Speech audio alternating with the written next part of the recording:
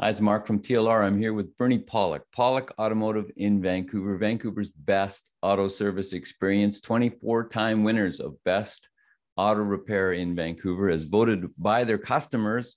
And we're talking cars. How you doing, Bernie? An introduction like that, I'm doing awesome today. Thank you.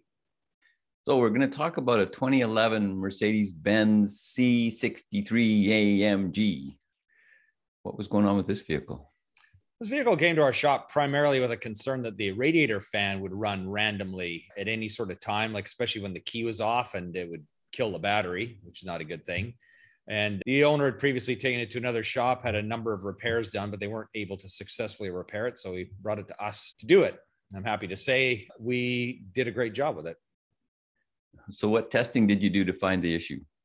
So there's a few things we looked at. First of all, we did verify the fan was running and the concern was happening, scanned for codes, tested various components related to what would cause the fan to run. And the first issue we ran into was to replace the SAM module. SAM stands for Signal Acquisition Module. Most Mercedes have at least one or two of these. Some have even three, depending on the car. But these are basically boxes. They're full of relays and control units and things like that. And the fan was controlled through that unit. A visual inspection of the front SAM, which controls the fan, found there was moisture inside the fan, inside that unit. So we figured that was a good place to start. We replaced it and had it reprogrammed, which is necessary, but the issue still continued on. So we had further diagnosis to do. So was it a complicated replacement to change the SAM? It's a bit of work, not crazy. I mean, fortunately, it's pretty accessible. There's a lot of wires to hook up and reconnect, but they're all plug type things. As I mentioned, there is programming involved. The next step in our diagnosis, we, of course, tested the fan to see, okay, what was happening with that. We found there was a badly burnt wire to the fan. The previous shop had apparently replaced the fan, so we figured, okay, that's in good shape. What we found was a badly burnt, damaged wire between the fan and the ECU, or the PCM, powertrain control module. So we repaired that wire thinking, okay, that's going to solve the issue, but it didn't do that. A little further investigating with the client and found that, in fact, the previous shop had replaced the fan. That hadn't solved the issue. The previous shop had also replaced the powertrain control module because there's something going on with that. They replaced the fan, put the fan back in, the old one, but of course, he didn't tell us that when he brought the vehicle to us. So what we found out at a later time is we actually had the old fan still in the vehicle. So we found out there was a defect in the fan, and to make a long story short, that along with the wiring had actually damaged the PCM. So that needed to be replaced again. So with all that information, we'll look at a couple of pictures. So there's our back end of our C63. This is a real AMG as opposed to some, just because it says AMG on the back doesn't necessarily mean it's real, but if it says C63, then you know it is a real one. There's the fan unit, and this is basically the culprit of what was going on that basically caused everything to go bad. What happens is these fans can develop an issue, and it's important to fix it right away. If you have one of these cars and your fan starts running on, get it fixed right away, because you leave it too long, this is what caused the wiring to get destroyed and take out the PCM at the same time. So very important. If there's an issue, fix it right away. You might save yourself quite a lot of money with just having a fan to replace. There's a photo of the PCM. This is located in the back passenger side of the engine compartment, reasonably accessible, which is awesome. And this unit, of course, requires some intensive programming as well. So there's our picture show. Did you use all new parts for this work? The SAM was new, the fan was new, but the PCM is exceptionally expensive. We're actually able to get a used one, and we have someone who can program these units, which is important because a lot of Mercedes items, once they're programmed for a specific vehicle, you can't use it for anything else. But for this particular model, we have someone who can reprogram it. Worked fantastic. Everything worked really well once it was all fixed. Fan came on and off when it was supposed to, and customers happy, although it's a very expensive bill, and in a previous shop bill too. So it was an overall very expensive repair, but functional, working well.